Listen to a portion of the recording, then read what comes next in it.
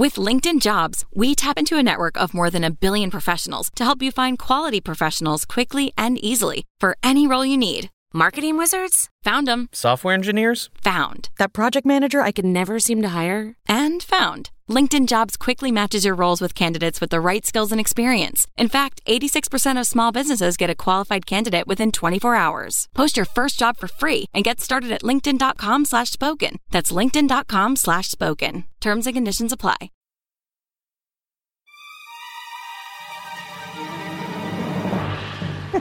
Also, the news also tells us that the stock market's gone crazy with Stone Alexander's new idea about abolishing all the currencies and switching to a one world economy. Investors love it when you dissolve all the currencies. This is so much simpler. Inspires a lot of investor confidence. The market's up. Yeah, that's how that works. This is almost as good as the Bitcoin. The Forex market's fucked, but the stock market's doing great.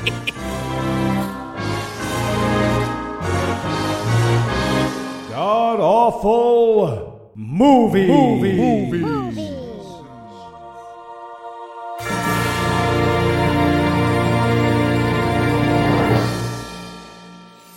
Welcome back to the Gamcast, where each week we sample another selection from Christian cinema because sometimes the best you can do is scream along with the lambs. I'm your host, Noah Illusions, and sitting 700 miles to my immediate left is my good friend Heath Enright. Heath, welcome back. Thanks, Noah. Ben Shapiro's wife told him a wet vagina is a disease. I'm just going to mention that every so often for the rest of my life. Oh, there you go. So there's one.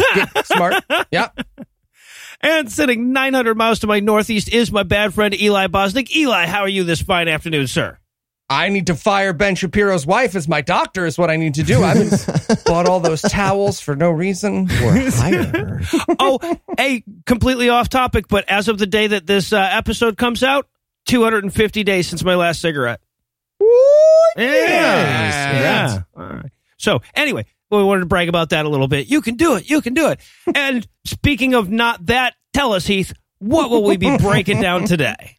We watched The Omega Code. Finally. It's the story of a biblical prophecy that's encoded in the text of the Bible by God, which means the entire story of every character literally does not matter.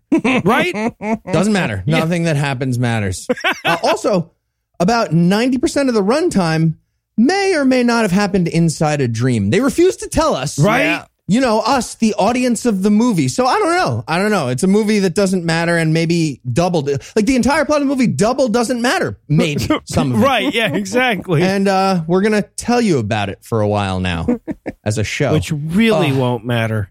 But boy, are they in a hurry to tell you nothing, right? Yeah. Oh, my God. Running to sit in a room and do nothing. Yep. All right, so Eli, how bad was this movie? Well, if you loved The Da Vinci Code and The Matrix, but the plots were too realistic and historically accurate, you will love this movie. This movie came out the exact same year as The Matrix, and The Omega Code is proof that no matter what depths secular cinema stoops to that year, Christian cinema will always come out with something that makes less sense. The Matrix made perfect sense. What the hell are you even talking about? Read some Descartes. Right? Use people as batteries? Come on. Okay, yeah, that part was stupid. Why are we good batteries? Yeah, there's better things. You could use cows for batteries. Cows would make great batteries. Use people as... That's fine. What you guys talk. Go. All right. So is there anything you guys would like to nominate this one for being the best at being the worst at? Best worst computer noise. Oh, my God. Best worst computer noise. What the fuck was happening? So they have an Evil Lair computer room in the movie, and they're convinced that like people, like the audience, won't understand that computer stuff is happening without constant, obnoxiously loud, like beep, beep, beep, beep, yes, exactly. Even when nobody's on the computer, it's empty. Right. And it's making these. I thought they were going to pan over and the guy from Police Academy was going to be there, just like fucking around. I was just going to say, it's like the guy from Police Academy and a dot matrix printer are breaking up every time. Having a fight. Yeah. Oh, yeah? All right, so I was also going to talk about how little they trusted their audience with my best worst. I was going to go with best worst info dumps. Okay, so the only way that the writers of this film could think of to introduce any character or plot point was to have a reporter on in-world TV tell us about it. And like to a ridiculous degree, almost every scene will start off with a news reporter going, well, in this next scene, we're going to see these two characters. They're going to be here for a summit. This movie sprints to nowhere the entire film. They introduce narration at one point to introduce a scene that will never matter or make sense or have anything to do with the plot. They might as well have like billboards running past introducing the characters. None of it ever matters. Open news studio. And then the news guy comes on. Open Skyline of Jerusalem. So dumb. Skyline of Jerusalem, open movie. Now, mine is admittedly minor, but I was going to go with best worst protagonist name. Oh, my God. The main Who's the character protagonist of this movie is named Gillen. Gillen. Okay, yeah. Yep. A name that, according to Wolfstrom Alpha, 5 living human beings have. Really? By contrast, 1,349 people are named Tesla. Just throwing that out there. So you guys are going to have to tell me what the fuck happens in this movie, because I spent the entire film trying to figure out what the fuck they were saying every time they said this guy's name. Oh, my God. So his name was so bad that Eli didn't even bother to mention that the antagonist's name in the film is Stone Alexander. Yep. That's how bad the name Gillen Lane is. Okay, well, I mean, I don't want to spoil later in the review, but that Stone thing's going to pay off pretty awesomely. Oh, never. Hold on. Stone Alexander, the antagonist, acronym for What? Satan. It's Satan. Oh, It's okay. I There see. you go. All right. All right. Well, I'm going to need a minute to differentiate between this one and the 26 other Rise of the Antichrist movies that we've done up to this point. So we're going to need a quick break. But when we come back, we'll dive into all the impossible to like characters of the Omega Code. You wanted to see me, Mr. God? Tyler, exposit. Sir, we just clarified this bit a few weeks ago. Maybe some people missed that episode. Okay, all right. You're God, and I work for you in this bit. Me too. And so does... Also me. Yes, and so does Sarah Huckabee Sanders. Hi, Sarah. Sup? You're looking really tight. Like, tight. Did you notice anything about me? You look like a cartoon rhino. Ha! Classic. No, haircut. Look at my haircut. Oh, I did it with my teeth. that's horrifying. Anyway, you wanted to see me, Mr. God? Yeah, I did. So it's about that book we're working on. You mean the response book to Michael Cohen? Because I talked to our lawyers, and they say you need something longer than "No, you are" before you're allowed to call it a book. No, Apparently, not that one. Also pin in that. The Bible. The Bible. I think it's going to be called the Bible. Okay, pin in that as well. Anyway, I want to put a code in there. Oh, okay. What kind of code? Oh, I'm glad you asked. I think it should be like a number code, like a drink Ovaltine deal. Sure. Okay. And I want all the major points of human history in there. And also, this is very important, a year and a half of the Antichrist's rise to power in incredibly minute detail. Oh, okay, Mr. God. You don't need to do that. This is your book, right? So, like, it's your instruction manual to humans. You don't need to hide anything in your perfect word. Like, in fact, putting all the human history in there would be a great way to prove that it's true and you're real. I'm sorry. Put it out there? Are you crazy? I would never do that. Why? 'Cause spoilers, Tai. That's why. Oh my God, I hate spoilers. Right? Totally ruined The Bachelor for me. Right? Yes. Ruined it. Okay, so what parts of history do you want hidden in your code? Oh, just the big ones. Hitler, Princess Diana. The big stuff. Okay, so those two things are vastly different in their historical importance, though. So. Not to me, they're not. Always in our hearts and minds. The people's princess. Okay. Candle in the wind. And we're back for the breakdown. And before the movie even starts, we know it's going to be good because the goddamn logo is out of focus. No, so like honestly, that's because we're watching something that was like, you know, moved from VHS to digital at some point or another. But I thought at first, I was like, oh, this is going to be real bad. Yeah, this was digitally mastered by the 1950s computers that we get to see in the movie, I'm pretty sure, by punch cards. That's what they were arguing about so loudly. The logo is actually a punch card. It's just a punch card. All right, so we start off with the movie just like, you know, fucking tell us, don't show us. The movie says it, throughout the ages, man has pillaged Jerusalem's ancient artifacts in search of supernatural powers, which is fucking dumb because all the magic shit was in the Bible. Bible math. Yeah, so we learned that there is a code inside the Bible, and if you think that's stupid, Isaac Newton wasted a bunch of his time on it, so you're stupid. Yeah, it's every bit as legitimate as alchemy, guys. Come on. Although I will say, the Bible does read like a code book, so that makes a ton of sense.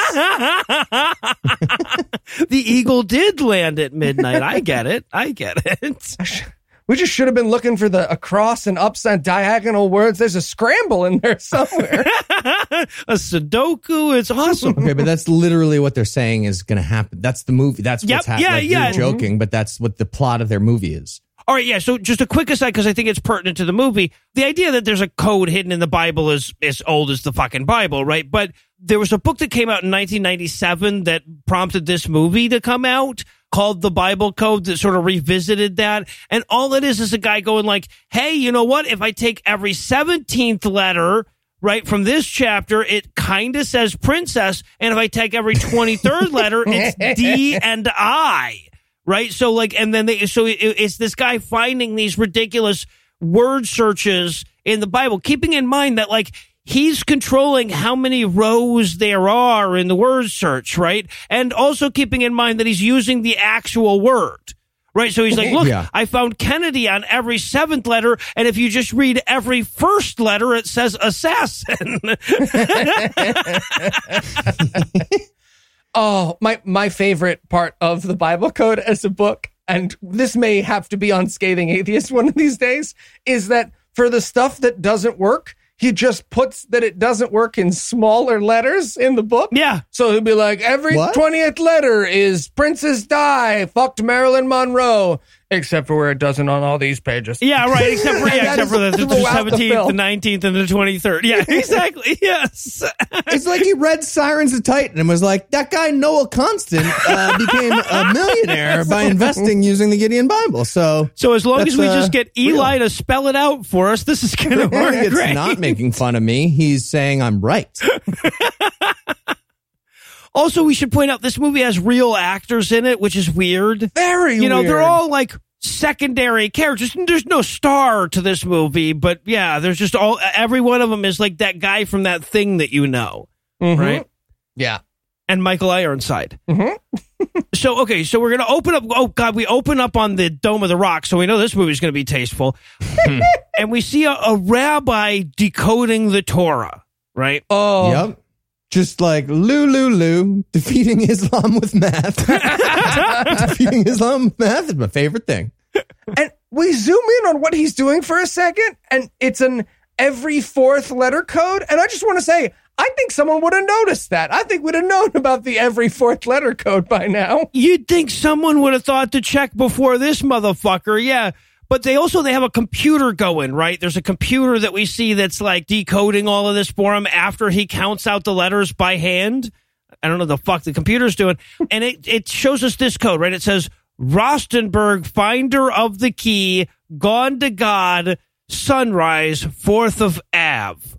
And just to be clear, this is about this guy. Yes. Which means that he got 9/10 of the way through this code, and he was like, man, I'm really hoping something positive comes after sunrise. Because gone to God is not great. Sunrise, 4th of A. Oh, God, I hope this isn't a V. Fuck. Blam. Fuck, is today the 31st of Av? God damn it, I got to get this finished. Yeah, and just as he gets it translated, damn it, if there isn't a laser pointer coming right for his throat, he's about to get assassinated. Oh, really wanted a cat to jump on the laser?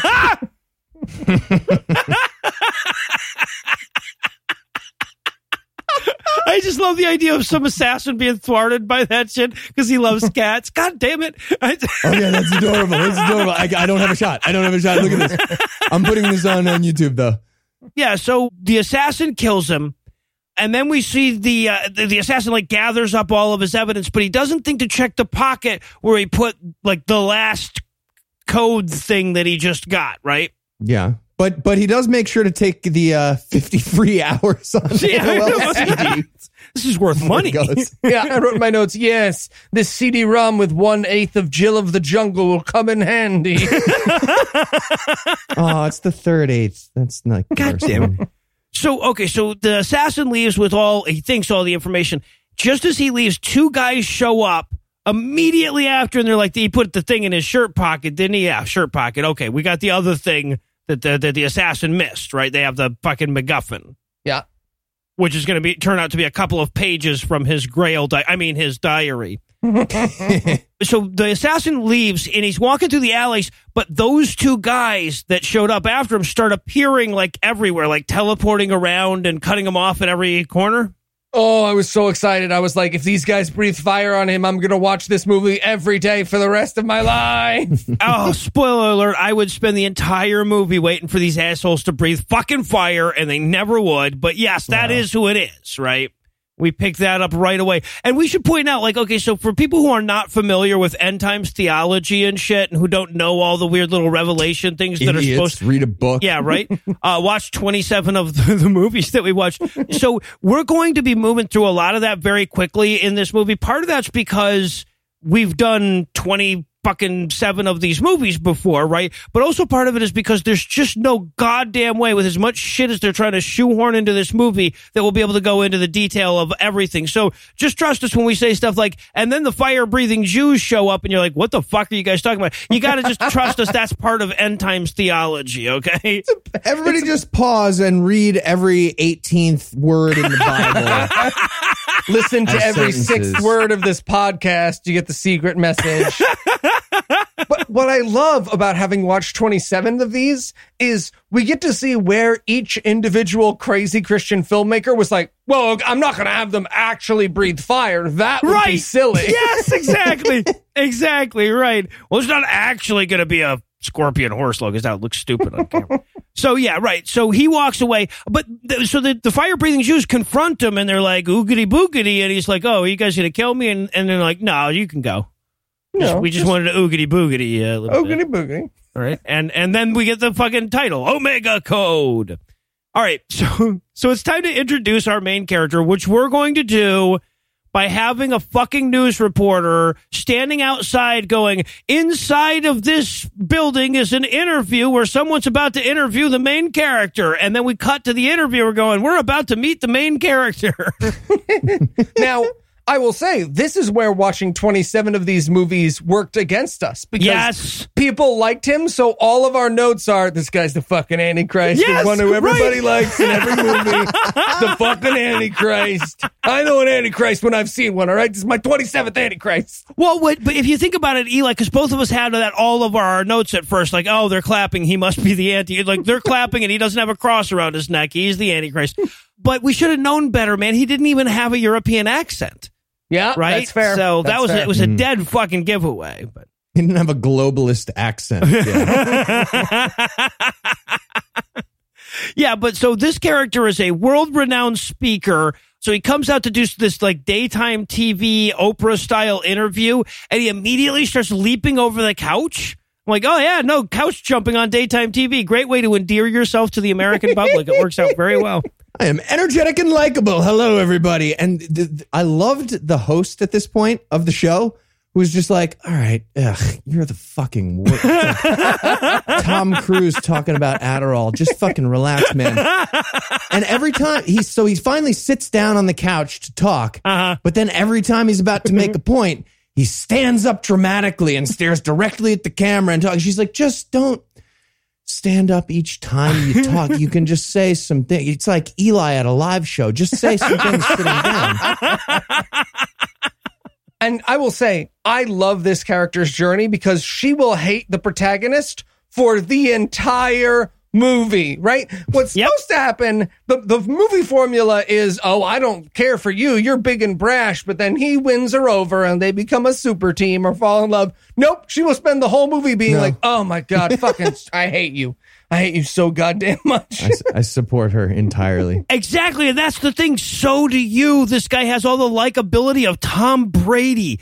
And also, okay, so I know I have said laziest possible exposition before, right? And I'd like to rescind all of the other times I said that. Because in this movie, one character literally turns to another character and says, explain to our audience what the Bible code is.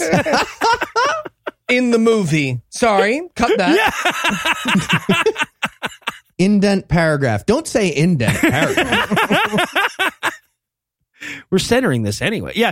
So he's like, well, yeah, the Bible code is all the weird shit that we can make up when we pretend the Bible is a word fight. And she's like, well, tell us about that last scene. What the hell was that all about? Right. And this is where he explains that the Torah tells us about a bunch of very important things in history, including Hitler and the Holocaust. Yeah. But in like super difficult, tricky code. That's such a dick move. My God. Right. Are you serious? So God was watching the Holocaust happen, which he created. And he was like, all right, guys, it's in the fucking code. Like, you just use like a basic computer program. Probably shouldn't have put that one on a Saturday, huh? That's on me. Aren't you guys supposed to be good at math?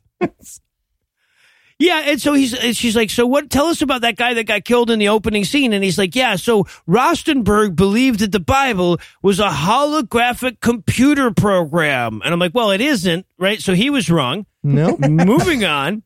How would that even be?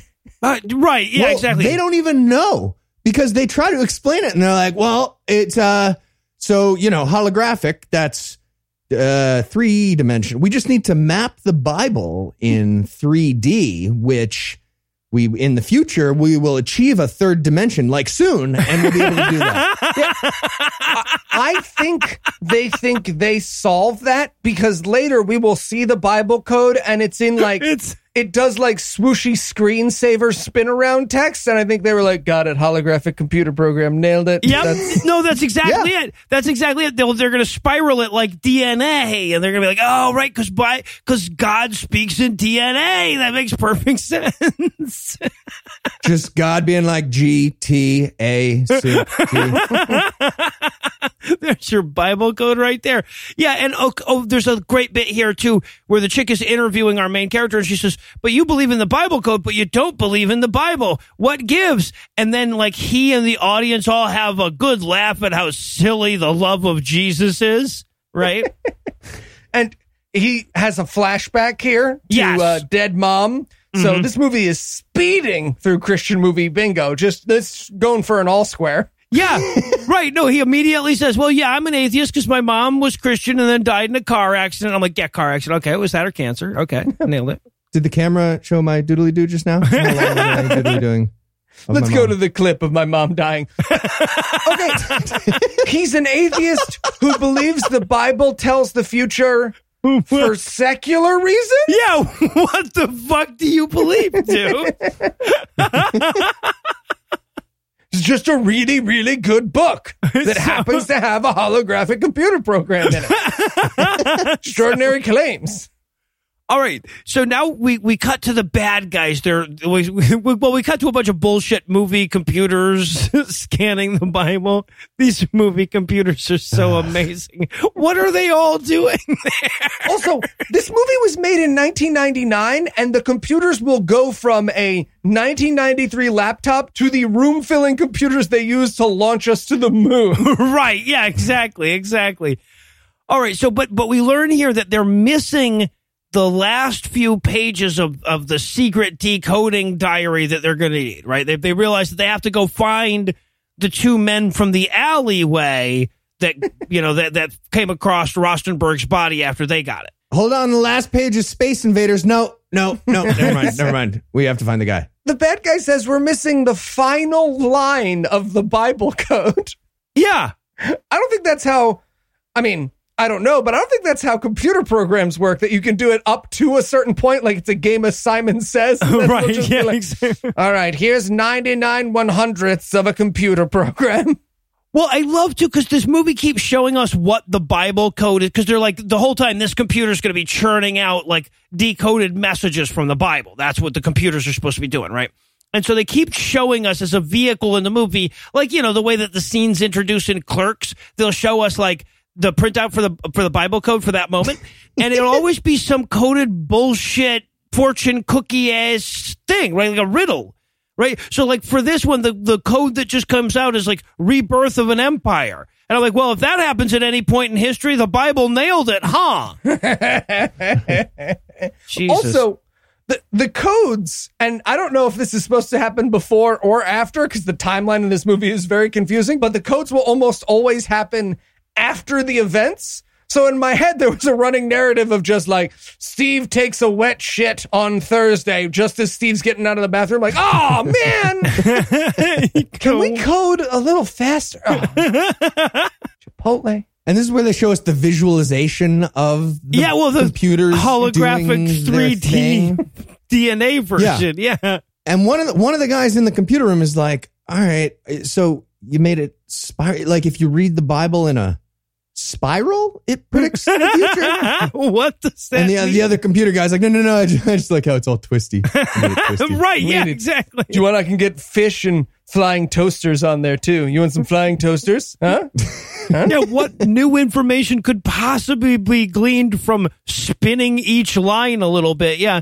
So, okay, now we cut over to Rome at this point, and here's how highly they think of their audience. They show us the Colosseum, and then the word Rome appears right under it. Thanks. Got it.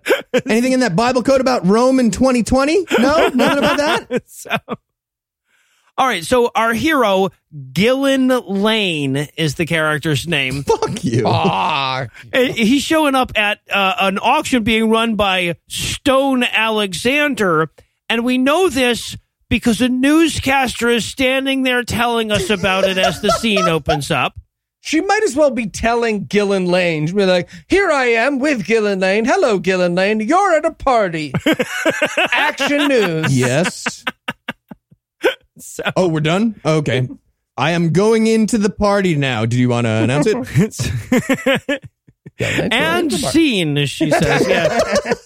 Oh, and this is where Michael Ironside shows up. If you don't recognize the name, you would absolutely recognize the actor. He looks so mad to be in the movie. Well, the fact that he looks so mad is the reason he's in so many movies, right? But yeah, no, this is a paycheck, damn it. So, but this is also, of course, where we meet the real Antichrist. We know because he's got a European accent. He is the chairman of the UN, I guess. King of Europe. Yeah.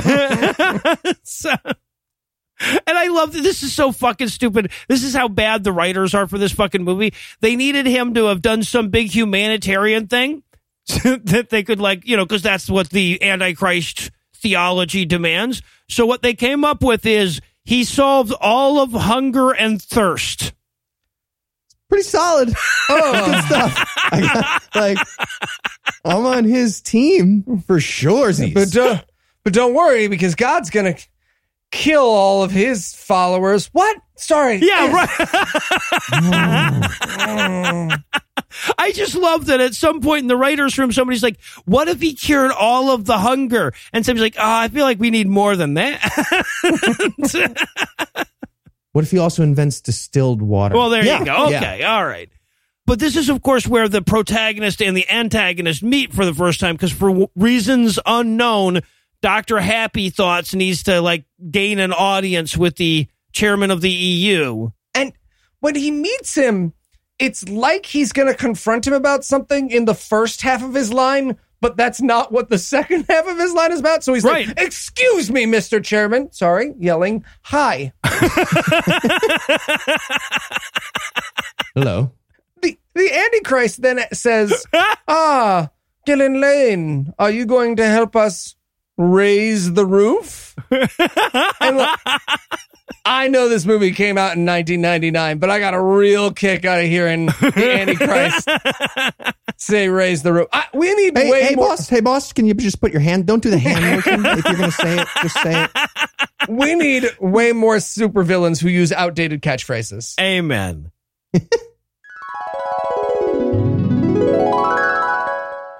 Action Jackson. Now that I've caught you, I can finally rid myself of your nuisance and unleash my master plan. You'll never get away with it, Scar. The UN will never bow to you. Ah, that's where you're wrong, Mr. Jackson. I think that with the money I've stolen from Fort Knox, you'll find the nations of the world think my plan is quite dope. I'm sorry, did you say dope? Yeah, dope. Like cool or fat with a PH. Yeah, no, I know. I haven't heard anybody use that expression in so long. Are people not saying dope anymore? No. Electro. Yeah. Are people not saying dope anymore? No, sir. No, sir. Nobody says that. Why didn't someone tell me about this, huh? Now I look like an idiot in front of Action Jackson. This is so not Cash Money. Sir? Wait, seriously? Did you just say Cash Money? Yeah. Electro, if you're about to tell me that Cash Money is out, I'm going to throw you both in lava. No. Cash Money is yeah, well, is still I good. say That's it all not the what I was time. gonna say. All the time. Dope. Okay. I mean, good that is still around. Exactly. That's what I'm talking about. For God Awful Movies, the movie, we will have that. And the bit with the cat chasing the laser around, because that's good. That's solid comedy. Yeah. But this doesn't work out very well. The president of the King of Europe has to go. So he leaves. And the reporter lady who interviewed Gillian Lane at the beginning of the movie is now there. She might as well introduce herself as a reporter. I am here as in the movie scene starts, me talk. Yeah, so they chat a little bit. They try to make a meaningful conversation out of this. Like, hey, man, who was his assistant? Wasn't he in Total Recall? He was the guy who chased Arnold in Total Recall. He was in Starship Troopers, too, yeah. So, and then there's that weird moment where, like, the strap on her dress breaks and they're trying to go for sexy, but it's just not. Okay. I must know. Did I see this wrong? Her strap over her shoulder from her dress breaks, and Gillian Lane pulls a dress strap out of his jacket pocket that he keeps there for this type of situation? A name tag? It's very unclear. Yeah, okay, so this is part of we were watching the blurry VHS version on YouTube thing, probably didn't help out, because I thought it was a safety pin or something, but then she goes to walk away and there's some weird thing on her dress and you can't tell what it is. So they were going for sexy and comedy here. That's the creepiest thing I've ever fucking seen. Even if it was just a safety pin, that's fucking... You carry a safety pin to do this? I virtually always carry a safety pin. I'm such a puss. Do you? Yeah, I got one in my wallet, yeah. So, okay. Oh, and then Pop Scare Demon Horse. Right. And I just have to point this out too, because again, like I said, we're periodically going to come back to the computer decoding the Bible, and this is the kind of dumb shit we're going to get. The Bible code tells us at this point, single lane leads the way, and that's because this character's name is Gillian Lane, and he's going to lead the way. So even once it's decoded, it's just a bunch of useless shit. Imagine how useless that would have been to anyone who had decoded it at any other time in any other movie, right? Right. Without these scenes interspersed, it is total nonsense. Lois Lane shows up. Okay, I'm the protagonist now, obviously. Get out of the fucking way. Really, really excited for the movie, The Bible Code, where they figure out this code. Yeah, exactly, right. Get to the first code.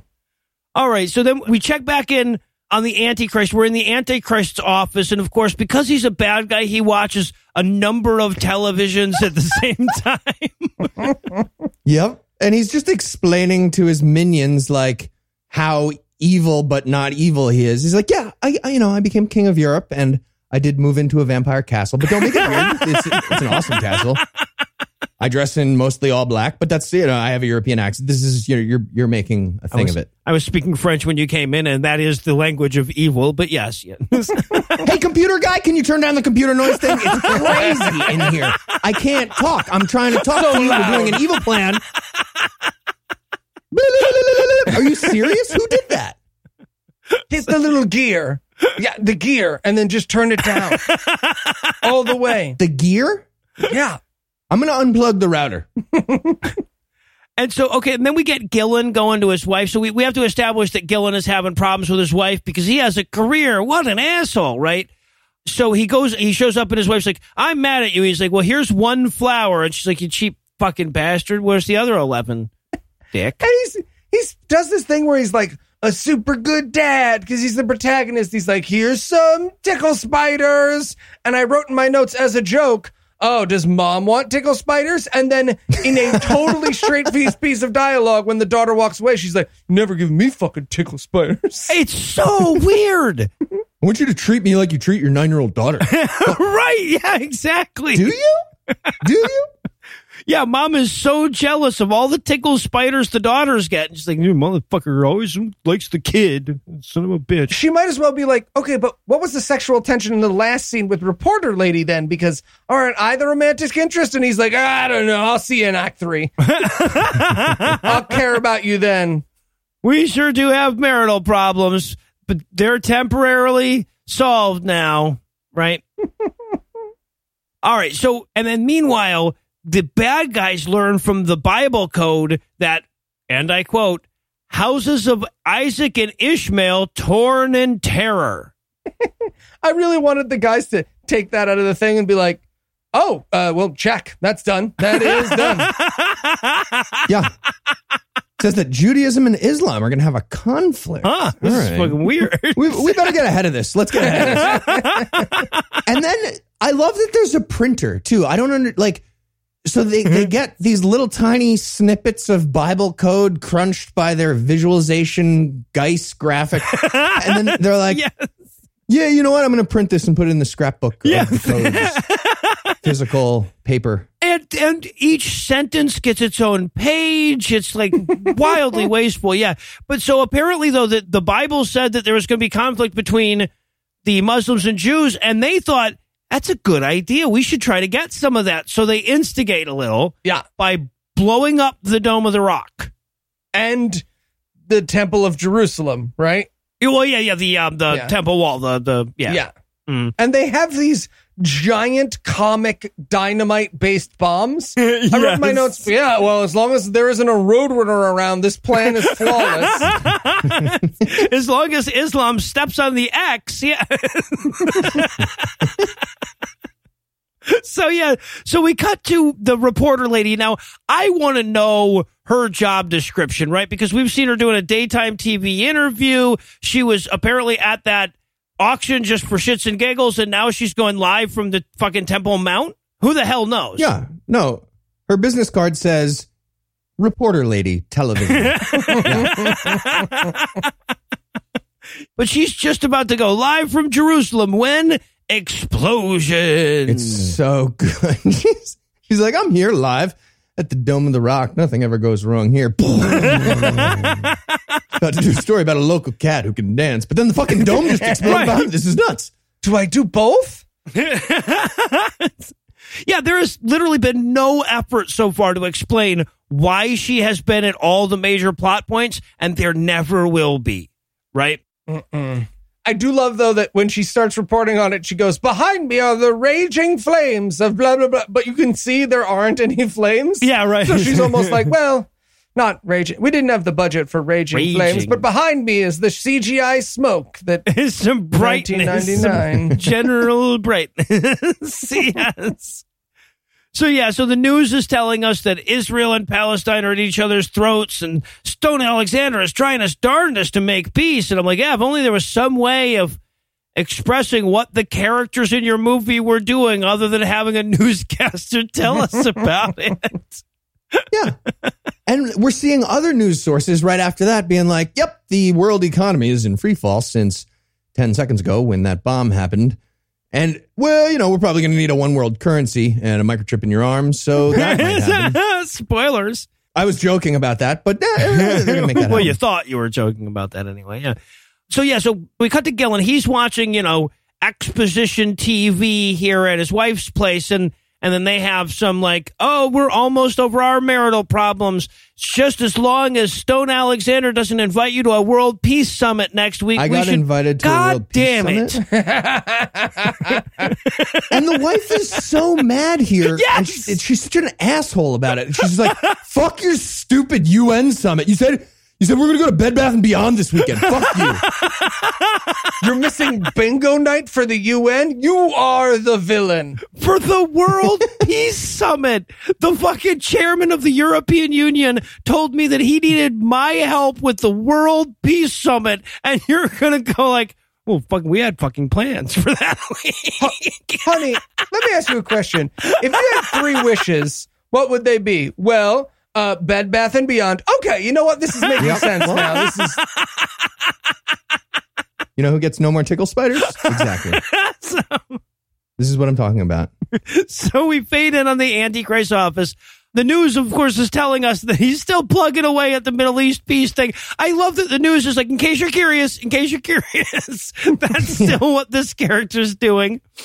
Yeah. And I love this guy's fucking office. So we already know it's a vampire castle. Yes, right. Yep. But now we're like zoomed in on like his big desk. So clearly when he planned this all out, he was talking to his minions some more and he was like, no, okay, well, now that I'm king of Europe, I will need a glass globe being held in a golden claw. Glass globe, golden claw, obviously. Steve, got that? Did you write it? I didn't see your pen come out. Okay, you wrote it. Great. Well, besides Steve, because he's not doing that great so far, I also need at least 4 other guys to stand off to the side of my desk. Mostly just stand there. Yeah, just menacingly, chilling. if you could menace. If you could menace there a little bit. And then fucking Gillen Lane comes in and does what I can only imagine Jared Kushner does every time he walks in on anything related to Middle East peace. Right? He has that like step in moment where he's like, everybody's like, oh, how will we get the Israelis to come back to the table? And he's like, I know, you know, and he has this like whole a duck moment with the main character, with the bad guy rather than the bad guy. He's like, yep, that guy's going to be my assistant now. Right? Yeah. And Antichrist is like, guys, okay, you got to announce people so they don't just come in and do like Jared. Every time he comes in, he does a surprise speech like that. It's so obnoxious. I have 4 of you just for the... Come on. And then they have this amazing this writer goes for history moment. Hey, you know what worked out really great? The Roman Empire.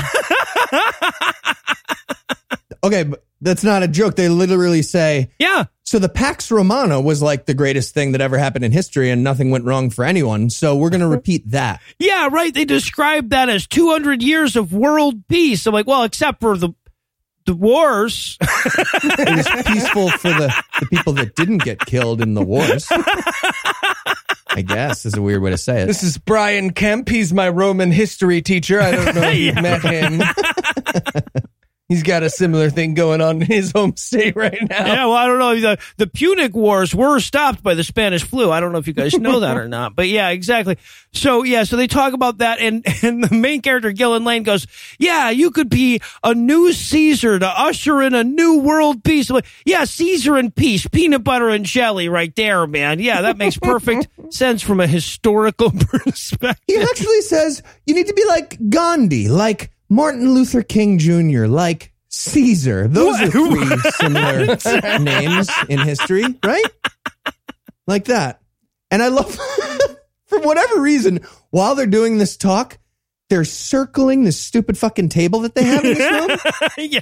Like weird circling, like way too invested in it. And the one guy's, are you following me around in a circle? Or am I following me around am in a I circle? following you? Oh, the sexual tension between these 2 characters is thick. Oh, and the Antichrist does explain at this point that he has daddy issues. That'll come back in a wonderful way. Isn't he the Antichrist? He's like, my father beat my mother as a drunk. And I'm just picturing the devil in a wife beater stumbling over to his throne. I want to watch Family Feud. Put on the game show channel. I'm going to watch. Satan's going to watch Family Feud. Give me my keys. Give me my keys. I don't like that, Steve Harvey. And it's not a race thing. It's not a race thing. It's because he's black. What? All right, so now that Ray Combs killed himself. for reasons known only to the movie, our hero and villain have united, I guess we can pause for a quick break, but we're going to be back soon with even more The Omega Code. Hi, I'm No Illusions. And I'm Eli Bosnick. You know, when we talk about this week's sponsor, Raycon earbuds, we could list off its features and benefits. Like that Raycon earbuds start at about half the price of any other premium wireless earbuds on the market, and that they sound just as amazing as the other top audio brands that you know. Or that their newest model, the Everyday E25 earbuds, are their best ones yet, with 6 hours of playtime, seamless Bluetooth pairing, more bass, and a more compact design that gives you a nice noise-isolating fit. But what made Raycon wireless earbuds a game changer for us and makes them so easy to recommend to you is that our wives stole ours. That's right. Raycon sent us a pair to try, and they sounded so good and were so comfortable to wear that they aren't ours anymore. So if you'd like earbuds so good that your spouse will take them, now's the time to get the latest and greatest from Raycon. Get 15% off your order at buyraycon.com/gam. That's buyraycon.com/gam for 15% off Raycon wireless earbuds. Buyraycon.com/gam. Raycon earbuds. So good, your wife will steal them. I got to keep mine. Yeah, no, we know you did, Heath. I like them. Good for you. And then I said to him, say that to my face. You didn't. No, I didn't. I just called on another guy. But I should have. Totally should have. Yeah. Right? I'm sorry, Mr. God? Hey, Tyler, what's up, big guy? Okay, yeah, it's about your Bible code idea. Oh, yeah, I forgot. I totally forgot about that. How's that going? Not well at all, sir. The history stuff, it blends in okay, but towards the end, you have codes like two guys are going to talk and some rabbi dies. Yeah, those are both must-haves. Must-haves. Okay, but it's pretty tricky to work into the book, like the Princess Di thing. Which is non-negotiable. Right, yeah. So the only way for us to keep that in the book is to put in a bunch of stuff about murdering witches. And I don't need to tell you this, but that's going to cause thousands and thousands of deaths for no real reason. I mean, if you want to make an omelet, am I right? Okay, I'll get right on it. Speaking of omelets, by the way. Oh my God, Denny's? Oh my God, you read my mind. Yes. Denny's. Are you still banned from the one in York? Oh, very much, yes. Okay, then. And we're back for more of this shit. When we last left off, Gillen just got a new job as the Antichrist's fluffer. And we're going to open up now with him leaving his wife as like, I'll be back next April. Don't stay up message. Hey, just wanted to check in. Hope bingo night was fun. Anyway, I'm the new ambassador for the Antichrist, so I won't be there. Enjoy the pop-up book, though, right? Huh? But it's not, he doesn't know it's the Antichrist. It's like, yeah, I'm saving the world, literally doing that now. Right. But I promised, we'd have a call. So here it is. Sorry, you have to wait on watching Umbrella Academy for another week, but I'm saving the world. All right. And so they set off on a worldwide peace tour. We know because the news tells us about that. The news also tells us that the stock market's gone crazy with Stone Alexander's new idea about abolishing all the currencies and switching to a one world economy. Investors love it when you dissolve all the currencies. This is so much simpler. Inspires a lot of investor confidence. The market's up. Yeah, that's how that works. This is almost as good as the Bitcoin. The Forex market's fucked, but the stock market's doing great.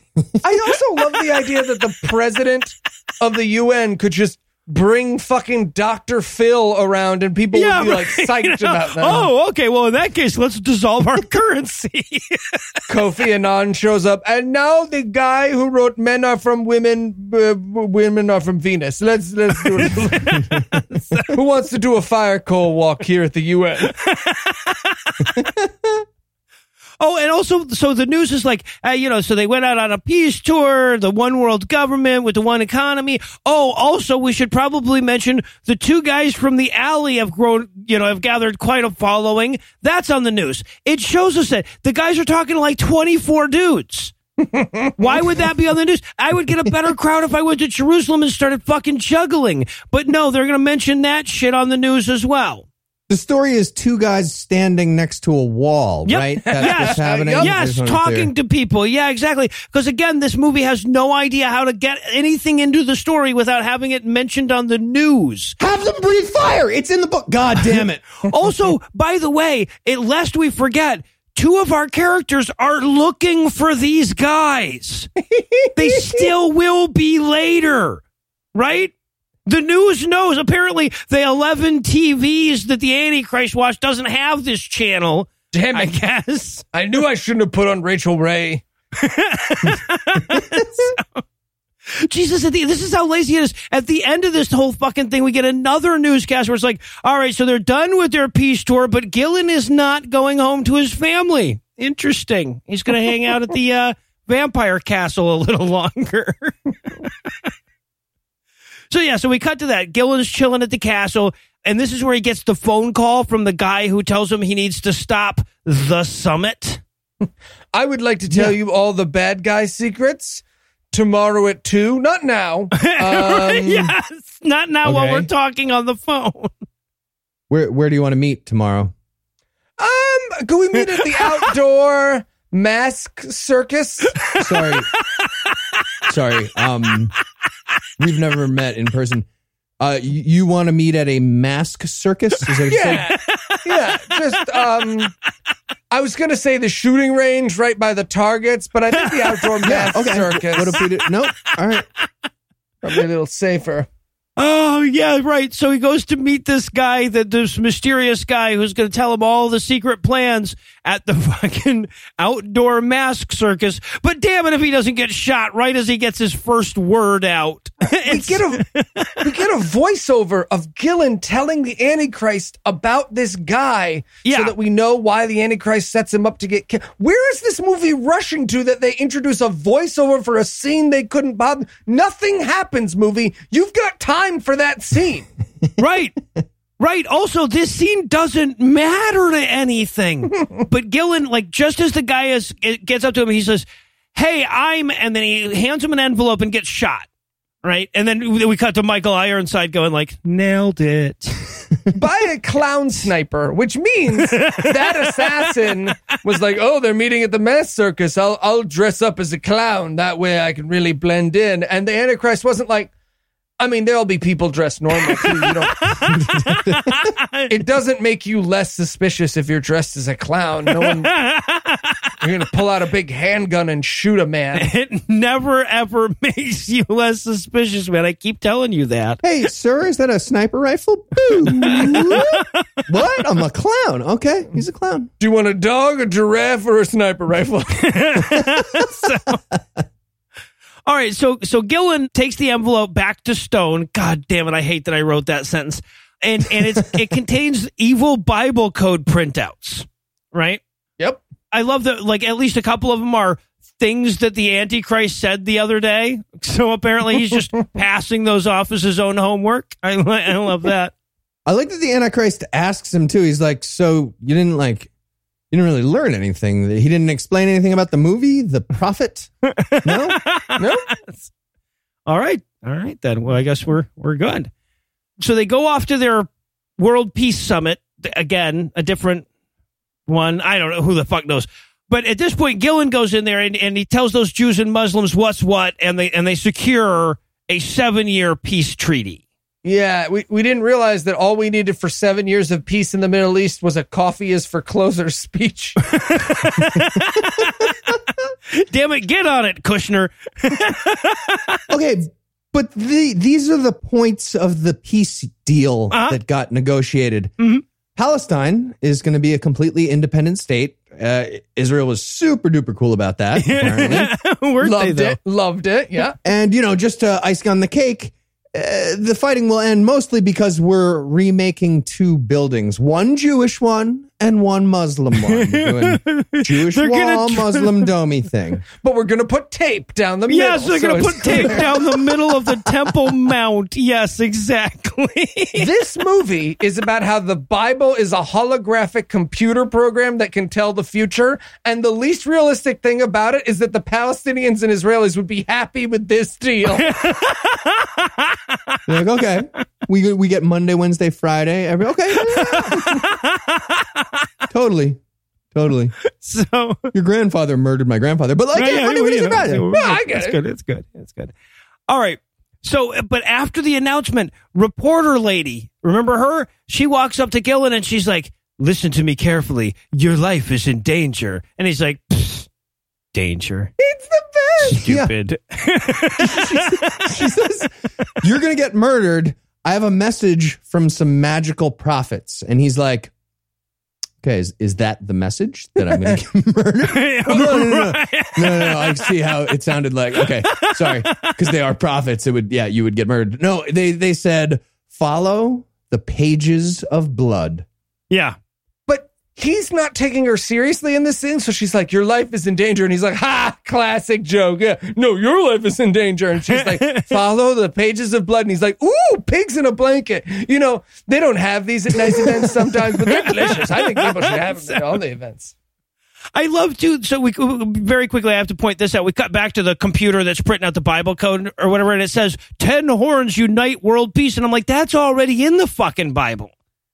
Right? Like, it's the Bible code. That's not a code. Right. It just says that. They do that. And they do this for the rest of the movie. They forgot to encode their own fucking title code. And they were just like, right. All right. Now I guess it'll just print stuff that's just literally written in the Bible. Just stuff that it just says there outright. Yeah. For this part of the code, you skip not at all. Right. Yeah, exactly. The words. Which again, in the book, occasionally they did. Yeah. So, okay. Oh, and then we have the part where Stone Alexander announces this big world peace. And I have to point this out because it's so goddamn stupid. He's like, "In order to secure the peace, I gave everyone my anti-thirst and anti-starving recipes and, quote, a technology that neutralizes atomic weaponry."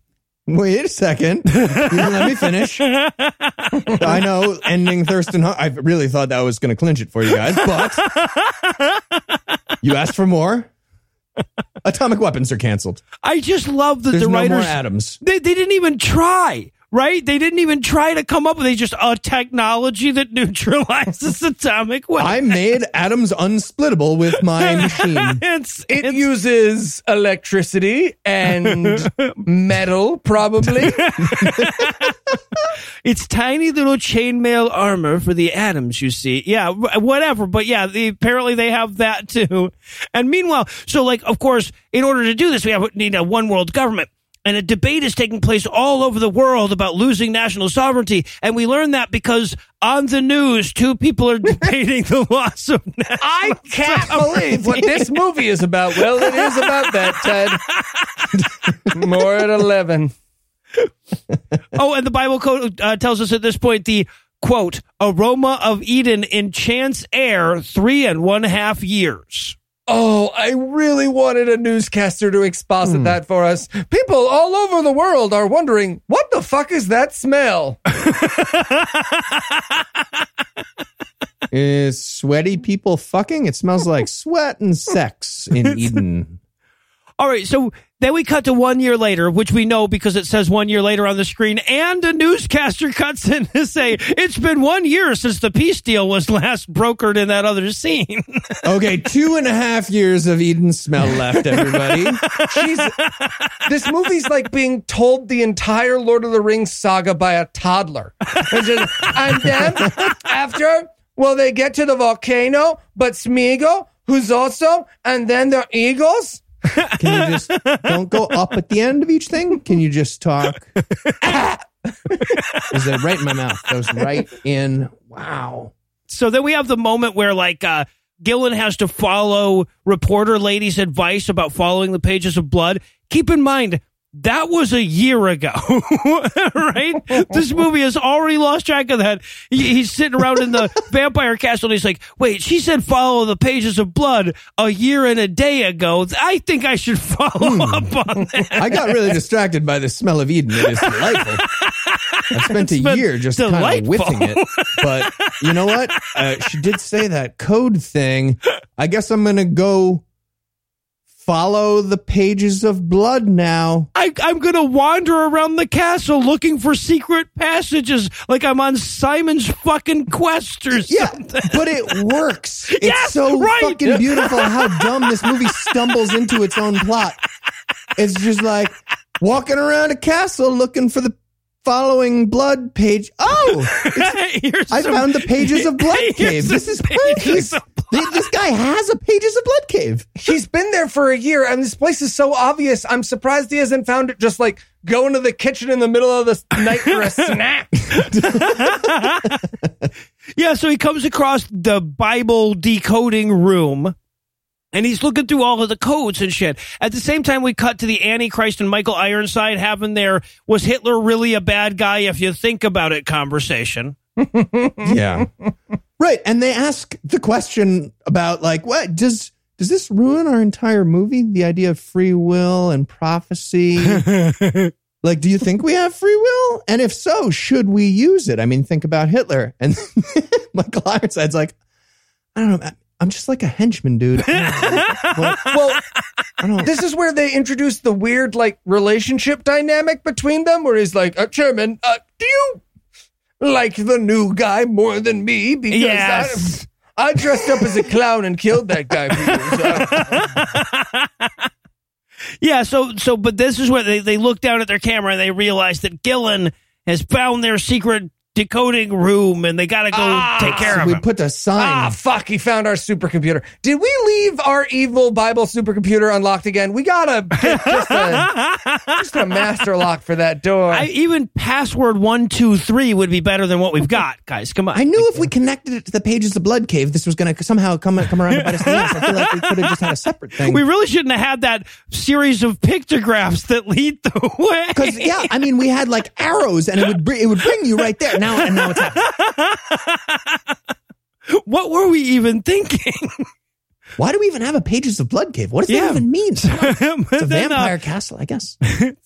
So Michael Ironside goes in to kill him, right? He has his gun out and he's like, I'm going to kill you. And right before he kills him, the Antichrist shows up and says, not so fast. You don't get to kill him. He's like, man, this is fucking just like Total Recall all over again. Let me guess, you have some fucking super plan or something? He's like, yes, I have a super plan. And of course, this leads to Michael Ironside getting so jealous that he shoots the Antichrist in the head. Right? Oh, it's so Guards, good. quick, he shot him with my gun. I love this whole moment. So first he gets mad, like you were saying, he gets like jealous mad. He's like, you said I could be the henchman prophet second. I'm going to be part of the prophecy thing. And then he fires the gun, but he's supposed to be trying to shoot Gillen, who's like running away at this point, right? But he hits the Antichrist by accident in the face, or did he do it on purpose? Oh, I thought he was shooting him because he was mad at him for telling Gillen he got to be the second in command. Oh, he was actually shooting his... Either way, he has this amazing moment where he's like, and I killed the Antichrist. Fuck. Stupid Dominic. Stupid. But then, yeah, he calls security and has Gillen followed by the world of police now. Yes, he tells the police he wants him dead or alive. Tell all the police, all of them, I want him dead, or even the Chinese ones who like just wouldn't make really any sense want for them him to to be know there. if they were curious. And then just then the Bible code spits out another printer page that's like, somebody's going to shoot you, Stone. Duck. I really wanted another page to print out that was just like, Beans, sorry. I hit send on the second one instead of, damn it. Fuck. That's me. I'm God. And by the way, so when the Antichrist gets shot, Gillen cleverly escapes by running away real fast and ducking behind shit here and there. So he'll be fine. I almost went with best worst cop avoidance because he will spend the majority of the rest of the movie avoiding cops by being like, no. right. Serpentine, you can't see me. The cops, we agreed we were playing two-hand touch. You only got my jacket. Cops. So the ambulance shows up. The Antichrist isn't quite dead, right? So they run him off to the hospital to see if they can do anything about that shot in the head thing. Gillen is running around Rome seeing tall Jawas.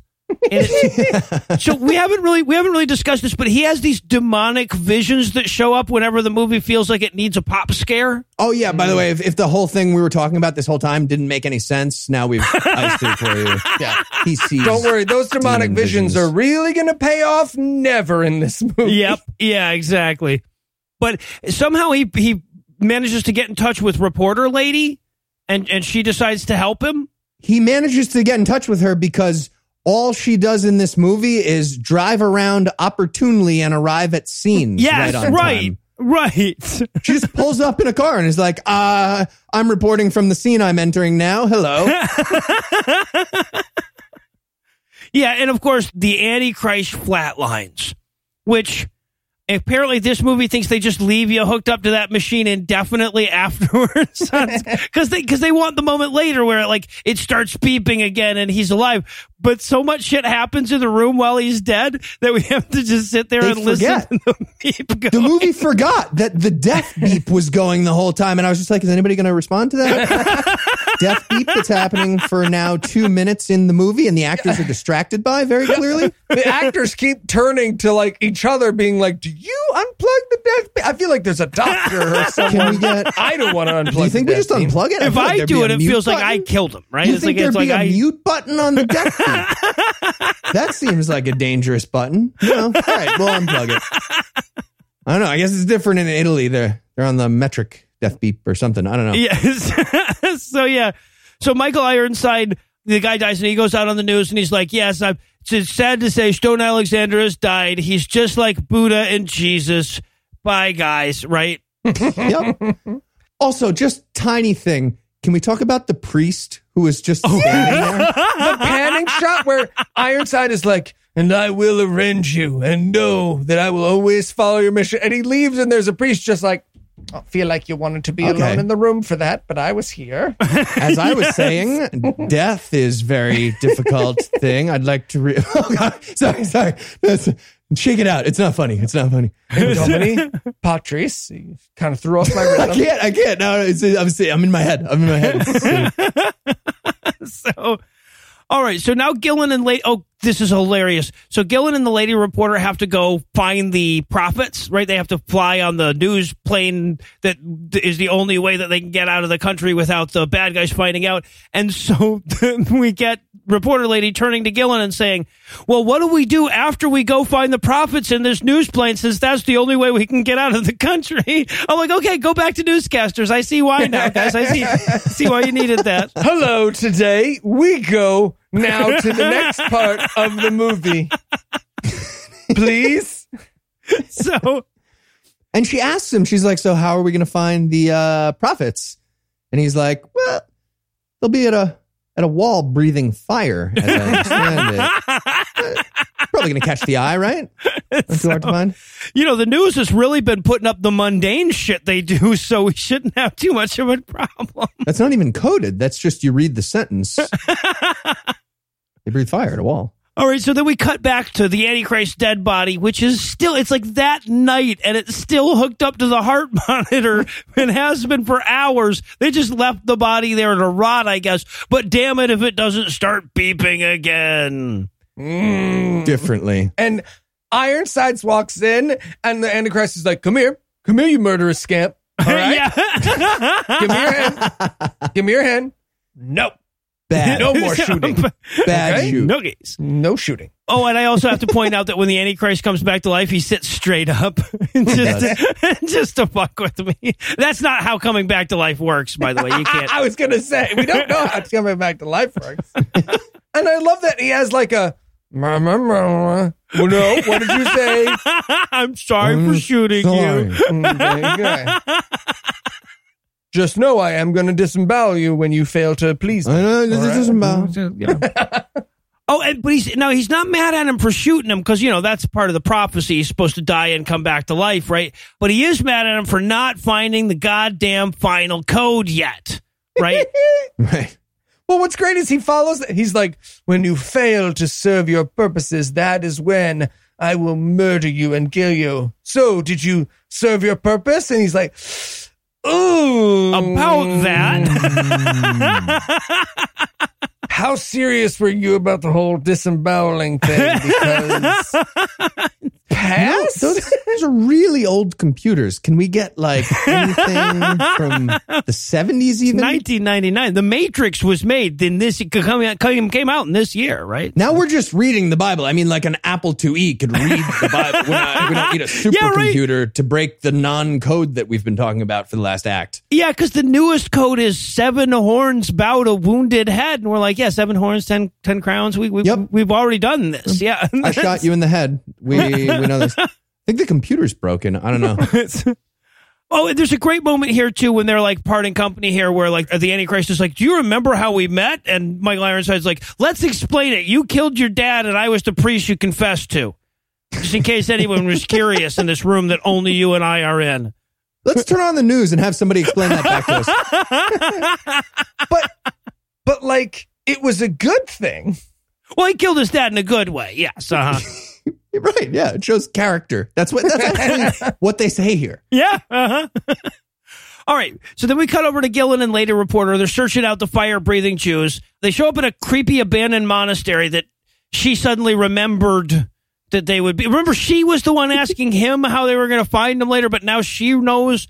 And they're not paying any fucking attention. I love how confused he is here about the plot of the movie he's in as an actor. He's just like, the prophets brought you here after they found you following the explosion that happened right behind your face. And she's like, yep, the ones I met on the street right after that. Yep. They said conference room C. So let's go down. Wait, we're on the east wing. Probably here. And they appear magically, and they're like, hello, fire-breathing Jews. Sorry, have to do the Batman thing. Part of our magic. Gestalt. And also, like, I love because he says, who are you guys supposed to be? And they're like, oh, like, if we just say fire-breathing Jews, it's going to sound silly. So I'm just going to say our names do not matter. Oh, I really wanted him to follow up. Okay, so what? Oh, how will I address you then? Oh, yeah, that'll be hard. Our names do not matter, but we are Harvey and Steve. Yeah. You're like, you just thought of Steve Harvey. The racial I'm the thing. drunk devil.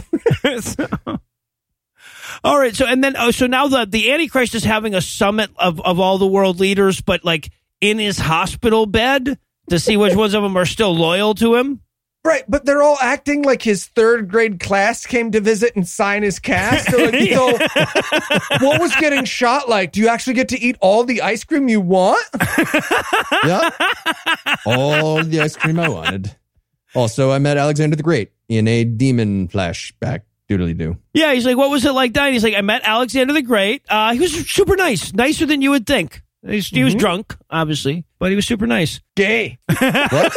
I don't say that from a judgmental place. It's just, Sounded just the tone. Okay. I'm cool. So I raised the roof. Don't raise the roof. You're doing the hand thing again. It's not. All right, so Not positive. then a news reporter tells us that Stone Alexander is back to life and has been, I shit you not, appointed Chancellor of the World.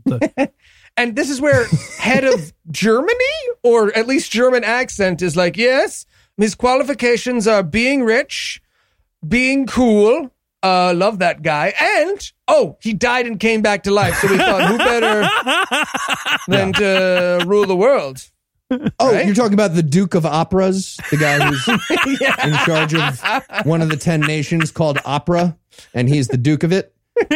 Yeah. And then he ends his little speech there saying, "The king is dead, long live the king." And everybody in the audience is like, yeah, okay, that's pretty clever. That was good. That was good. That was a good one. No, the undead guy, he's king of the world. Yep. That sounds good.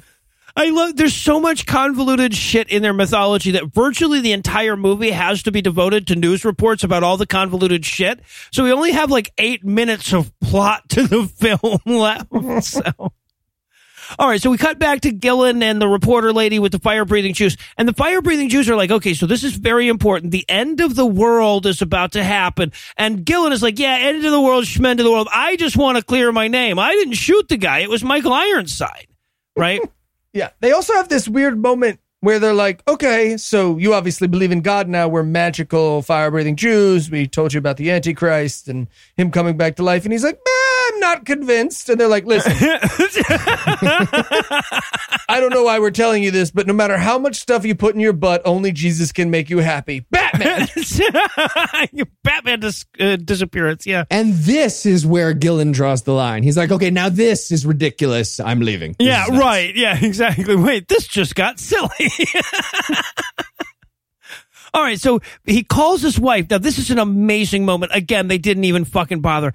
He calls his wife and he's like, hey, I have proof of everything. That's a bold fucking claim. But he says, I have proof of everything. And I'm trying to email it out to reporters, but Stone keeps intercepting my emails. His little pong paddle on the internet gets in front of my pong paddle emails. And they bounce back to where they were sent. It's so weird. You can actually see it. They clearly have a hacking program that shows the physical motion of email on a world map. They're showing me that screen on my computer just to taunt me, I guess. Yeah, you see this? That's a Q right there. That means that one didn't get through. Yes, they have this little fucking Agent USA map that shows an email moving from like Bangladesh to Europe or something. So I mean, maybe the subject line shouldn't have been proof of Alexander Bible Code conspiracy. That was just, kind of leading. But that video game is powerful. Oh, it's so fucking stupid. He's like, I have all this problem getting my email out, so maybe your friend who works for the NSA can help. The one we never introduced to the movie. And since this conflict doesn't fucking matter, we didn't have to. Anyway. So, yeah, so it's, and then, like, he calls his wife, and she's like, hey, I got that computer program you sent me. It's nothing like you said it was. It turns out that Stone Alexander is a good guy. Bye, prank caller. And his immediate response is like, they got to you, didn't they? Well, I've got to go walk into a trap because that's how the third act happens. Right. All right, well, I'll tell you what, that is the most movie-like that this movie has managed to be so far. So we're going to pause on an up note, but first let me get back to the hard sell. Will they crack the final Bible code in time? What the fuck does that mean? Will the prophetic Jews breathe some fucking fire already? Find out the answers to question 1 and 3 when we return for the could have written my notes in my sleep conclusion of the Omega Code. Hi, I'm Heath Enright. And I'm Eli Bosnick. And we're balding. But you already knew that because, of course, we're podcasters. That's right, Heath. As I started to lose my hair, I told myself, it's no big deal, that I didn't need to go to a doctor, that hardly anyone would notice. Because it can be hard to go to the doctor to talk about hair loss. Especially right now. Like super duper, especially right now. Like a lot now. Anyways, thanks to science, hair loss can be optional. Hims connects you to FDA-approved products to treat hair loss, and they have thousands of happy customers loving their results. Hims will connect you to licensed medical professionals online to answer your questions for free and to see if FDA-approved products to treat hair loss are right for you. If you're approved, products will be shipped directly to your door in discreet packaging. But hey, anyone can make claims about treating hair loss. But if you're not happy after 90 days, just email Hims for a full refund. And today, Hims is giving you their best offer yet. If you're not happy with your results after 90 days, Hims will give you a full refund. And right now, our listeners can get their very first visit absolutely free. Go to forhims.com/GAM. That's FORHIMS.com/GAM. Full refund of price paid available for the first 90 days supply. Refund request must be made between 90 and 180 days after product shipment delivered. Prescription products require an online consultation with a medical professional who will determine if a prescription is appropriate. Restrictions apply. See website for full details and important safety information. forhims.com, because not everyone can start a podcast. Well, not everyone should start a podcast. There it is.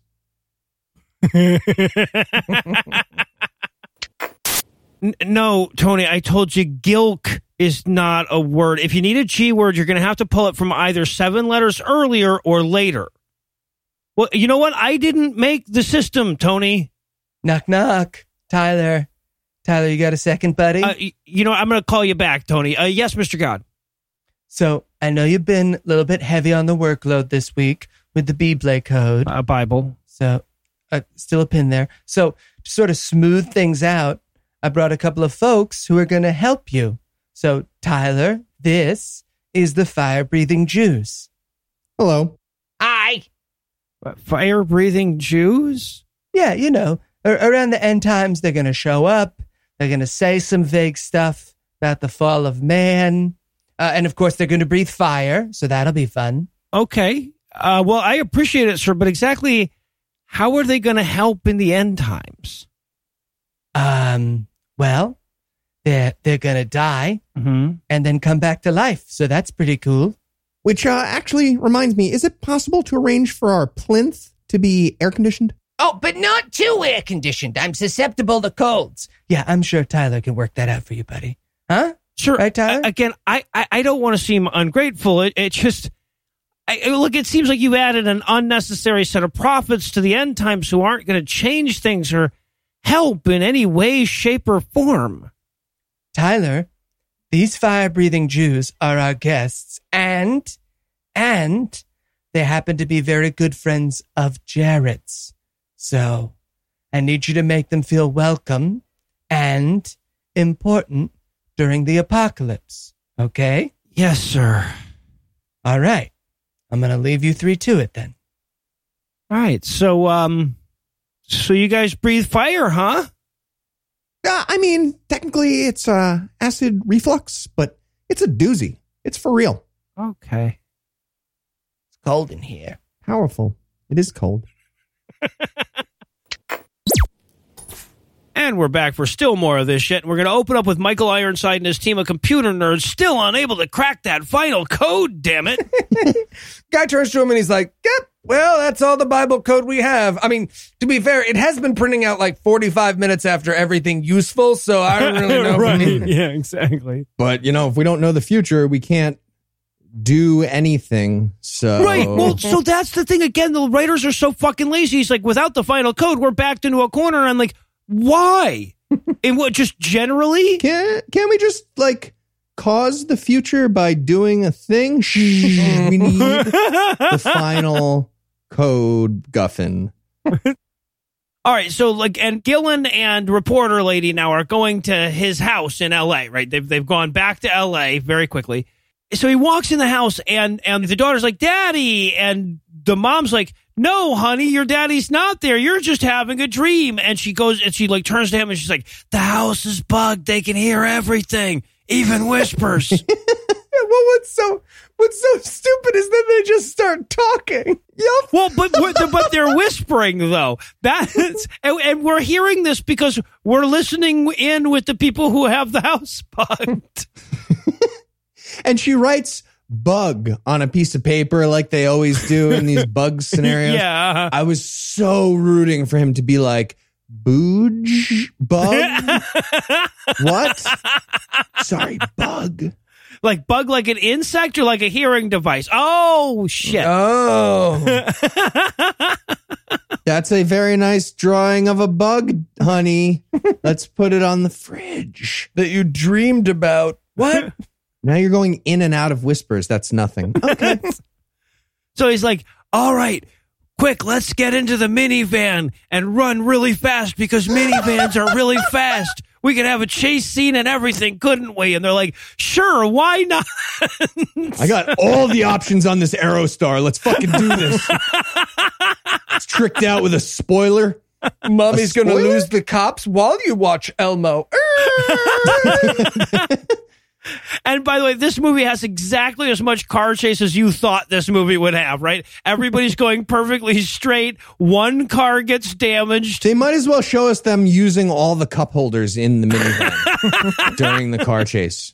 And they outrun the cops in a minivan. They lose the cops in their minivan. Because of that clever red light running. Hello. And then they get out of it the same way he's gotten away from the cops throughout this movie, which is he stops and ducks behind something, right? The cops never thought of stopped.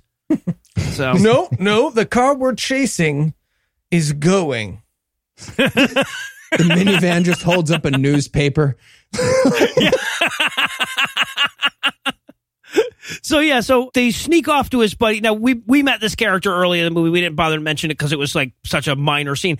But he's friends with a senator. So they go to the senator's house, and the senator's wife takes his family and runs them off somewhere so that they won't get in the way for the rest of the movie. Right? But the senator calls the Antichrist? Who the fuck even knows? But yes, calls the somebody. He might as well call the betrayal hotline. Hello? Moving the plot forward? Yes, I'll hold. You're right. Yeah, exactly. Human being. I'm trying to move the... Oh, my God. Press 4. I am pressing 4. Representative of the Antichrist. Obviously English. This is a U.S. number. God damn it.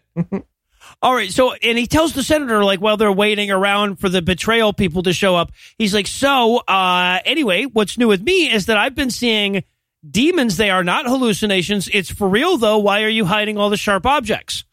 Right? Yeah.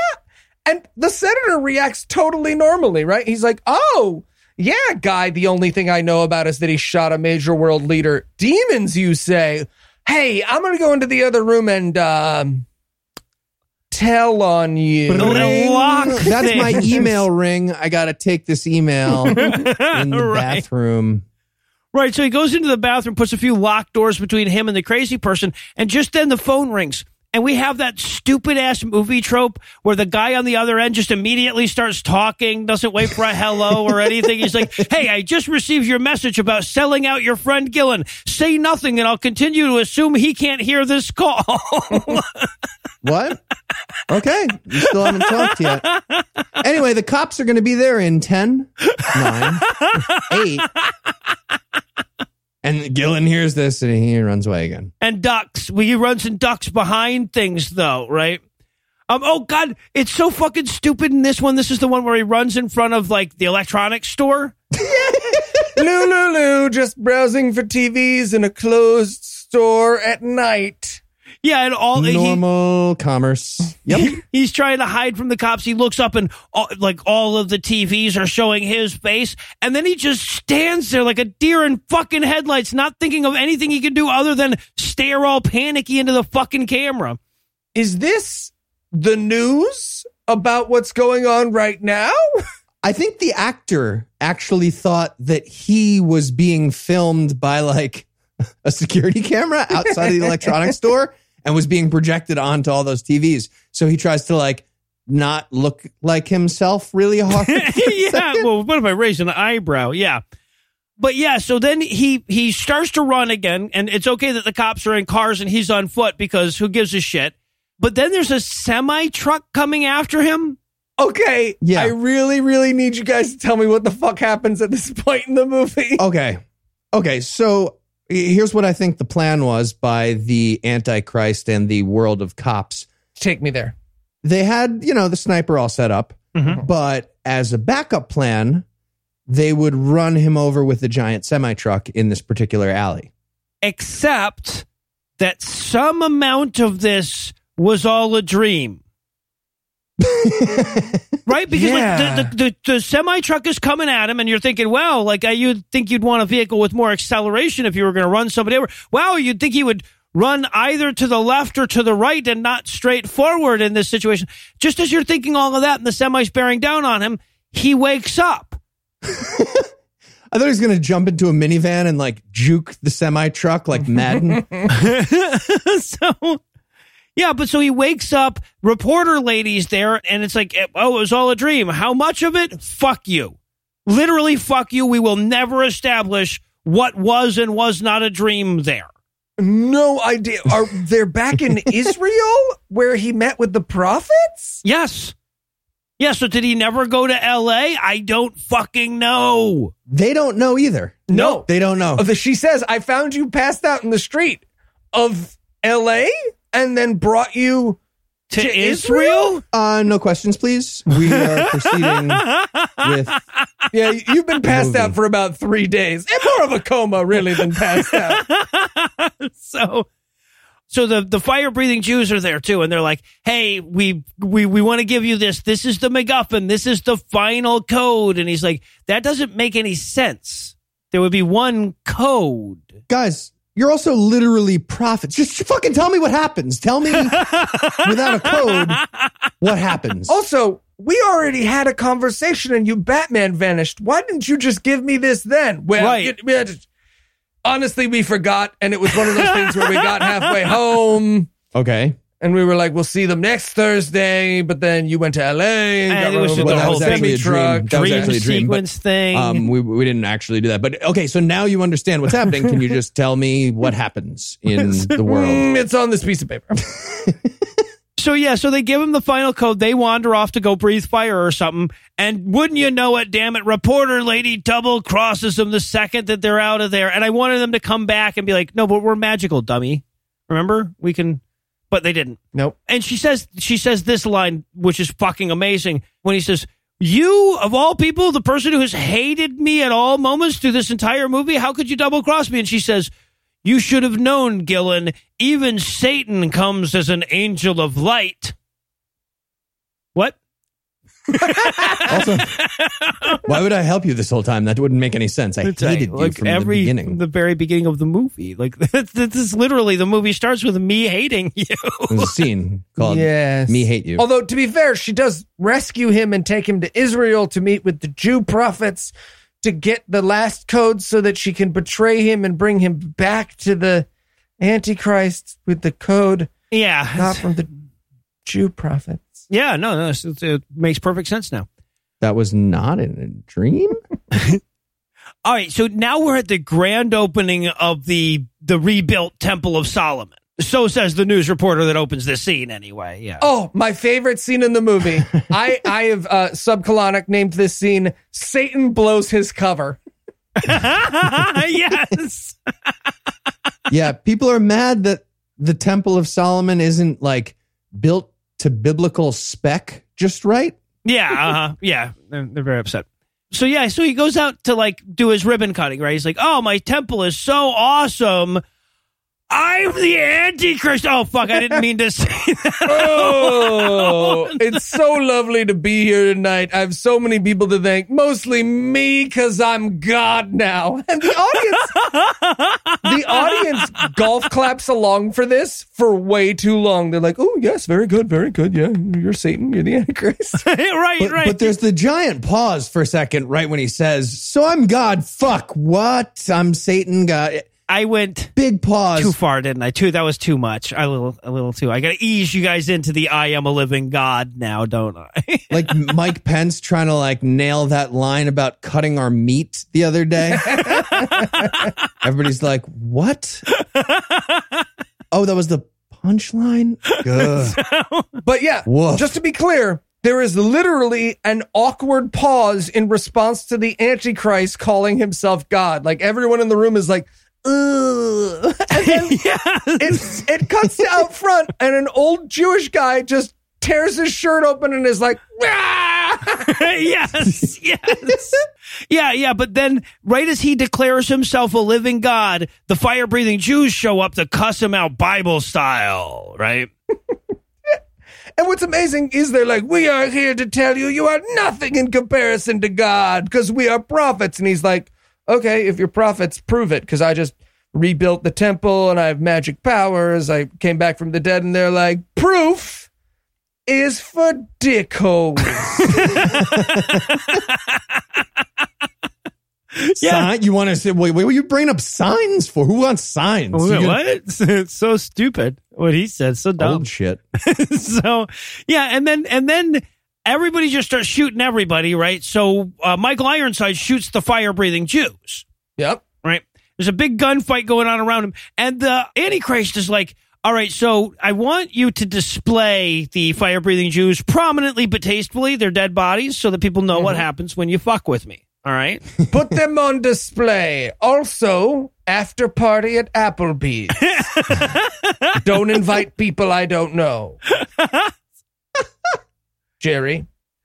So they're leaving, and Michael Ironside has to break the news to the Antichrist that, hey, a lot of countries are a little pissy about this, whole I am a living God thing that you did. And he's like, you know what? We're going to nuke those motherfuckers. Every one of them. Give me a list of who said I was a dick. Who said I'm not God? I'm going to nuke that motherfucker. He's like, didn't we have anti-nuclear technology earlier? He's like, we have forgotten entirely about that. I've taken away that. Unwrapped all the atoms earlier today. And actually, as we're going to learn in the next scene, his plan is a little dumber than just a nuclear strike. Because he says, at the beginning of the next scene, he says, I want a swift ground strike, then a nuclear strike. Yeah, right. So, which I feel like will kind of kill our ground troops. You know what? That's on me. Why would the speed of the ground strike matter also?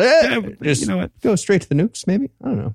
And then he's like, also, let's just flip on CNN real quick. I'm curious about the news because, somebody should probably say what's happening. It's been a while. Right. Yeah, exactly. Yeah, Michael Ironside comes in and he's like, hey, man, we got some problems. And he's like, what's going on? And he's like, all of the biblical shit we haven't managed to shoehorn in here yet. Right, but they chicken out. They chicken out big time. They go with meteor shower and the chemical composition of the ocean changing, which is supposed to be stars falling out of the sky and the ocean turning to blood. I call bullshit. Omega Code. Go all the way. Right. Give us some scorpion horse locusts. Also, I love the fact that where they went with the stars falling to the earth, because the news says over 3 million are dead after a meteor shower hit Europe. Wait a minute, what? Just all of it? 3 million? They counted that fast. 3 million people died. From meteors.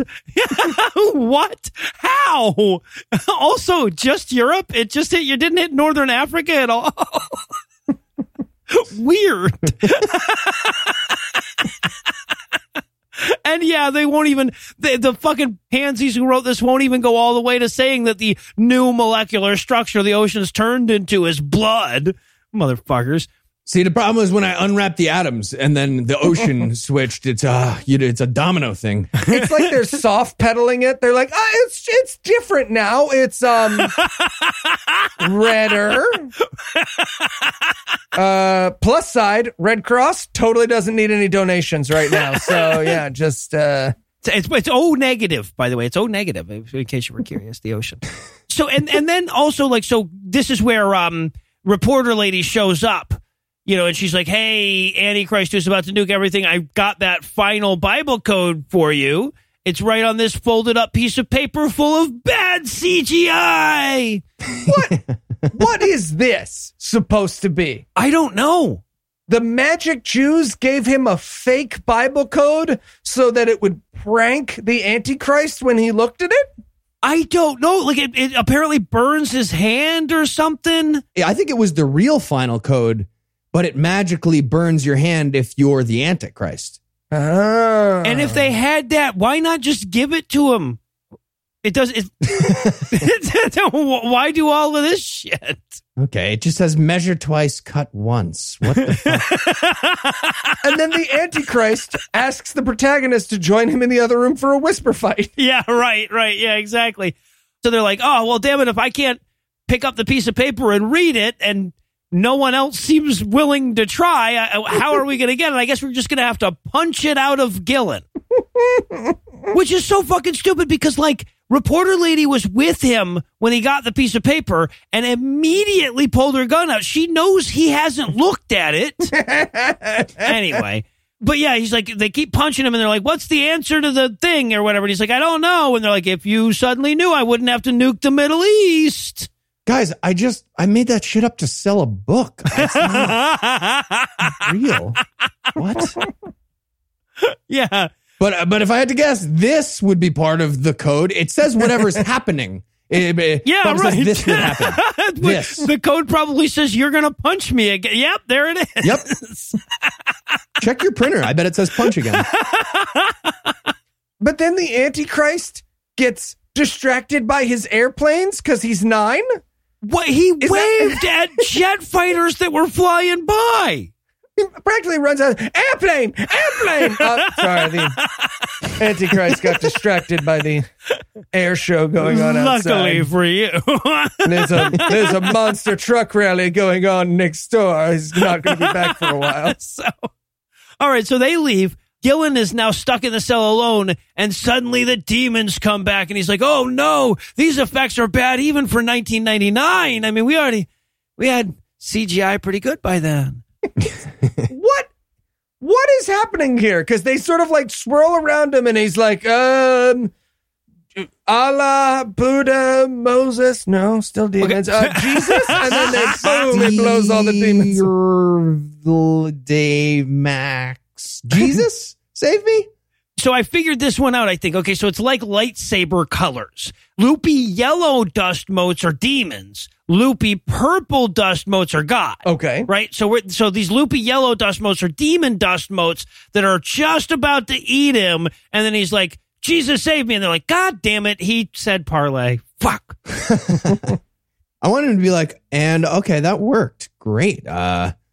Jesus save all the other people? Yeah.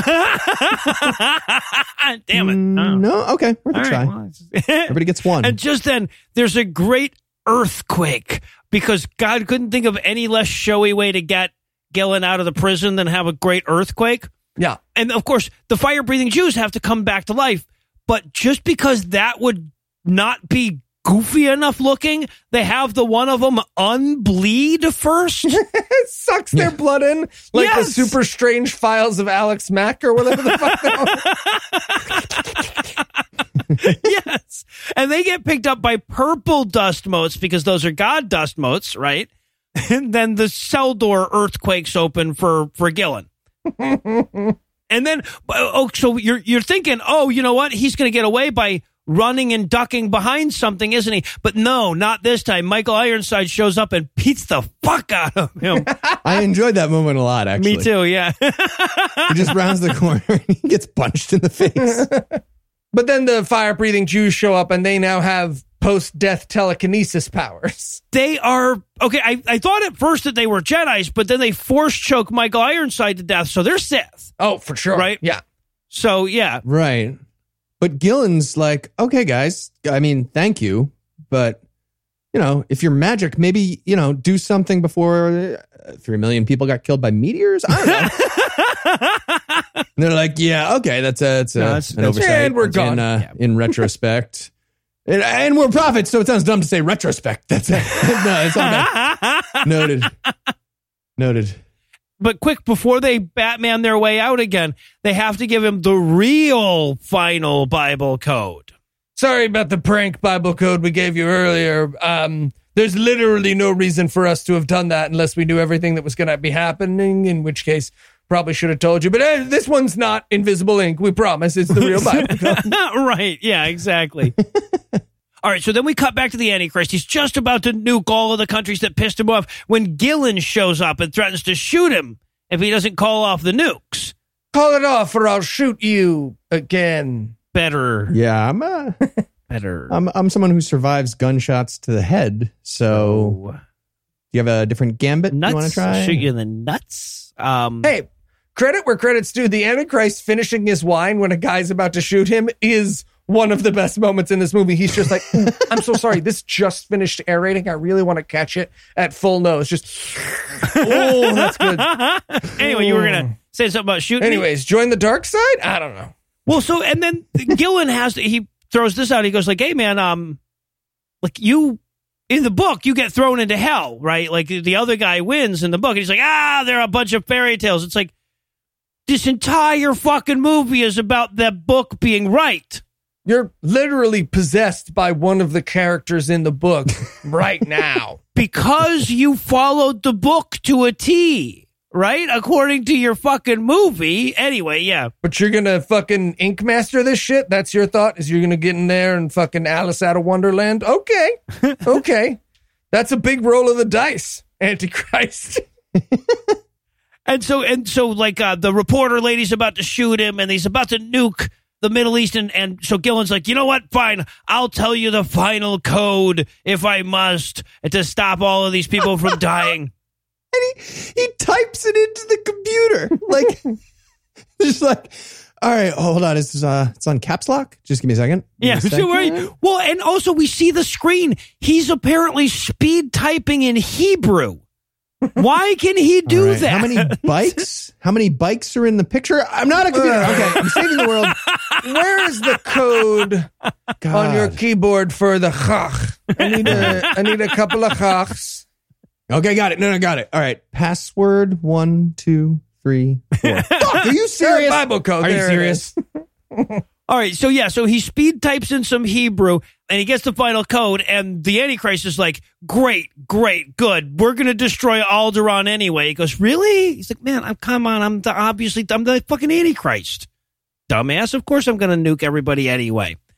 But just then, the movie ends. Literally, as the fucking Antichrist is going, nuke everyone in 3, 2, 1.5, and then just then at that moment, God's fireball powers rip the devil right the fuck out of him, and he dies. Literally, Deus ex Deus movie.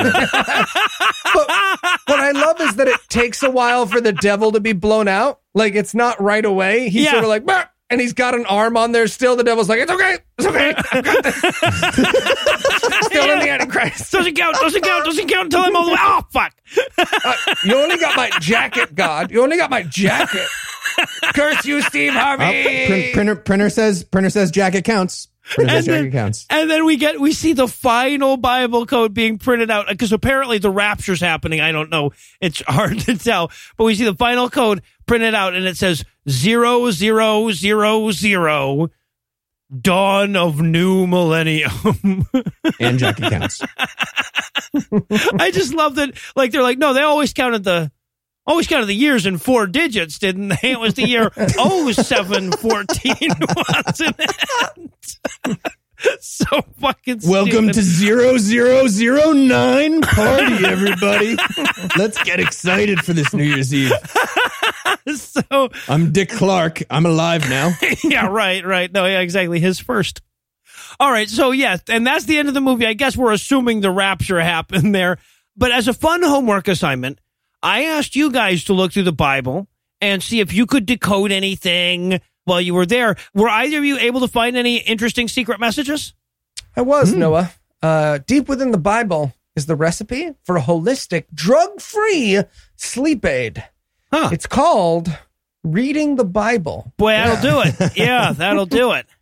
I also found one in II Corinthians. It said, if you read every 17th word, Ben Shapiro's wife told him that a wet vagina is a disease. That happened. Oh. I knew it was in there somewhere. All right, well, that does it for our review of the Omega Code. That's not going to do it for the episode just yet because we still need to fire you up for next week. So, Eli, tell us, what's on deck? The Omega Code 2, Noah. Of course. Fucking bet you. Yes, it is. All right. So with that to look forward to, we're going to bring episode 261 to a merciful close. Once again, a huge thanks to all the Patreon donors that help make the show go. If you'd like to count yourself among their ranks, you can make a per episode donation at patreon.com/godawful and thereby earn early access to an ad-free version of every episode. You can also help a ton by leaving a 5-star review and by sharing the show on all your various social media platforms. And if you enjoyed this show, be sure to check out our sibling shows, The Scathing Atheist Citation Needed, D&D Minus, and The Skeptic Ride, available wherever podcasts live. If you have questions, comments, or cinematic suggestions, you can email godawfulmovies@gmail.com. Legal services for this podcast are provided by the law offices of P. Andrew Torres. Tim Robinson takes care of our social media. Our theme song was written and performed by Ryan Slatney. We will dress on Mars. All the music was written and performed by our audio engineer, Morgan Clark, and was used with permission. Thanks again for giving us a chunk of your life this week. For Heath Enright and Eli Bostic, I'm No Illusions. Promise to work harder and another chunk next week. Until then, we'll leave you with the Breakfast Club close. One more message came out of that printer. It said, sorry, forgot we didn't have a year 0. The final code is 0001, dawn of new millennium. So just hang out for a year and we're all good. Love God. Michael Ironside went on to appear in 49 movies a year forever. He did. Gillum wasn't raptured, but he started his life over with a people name. Tesla.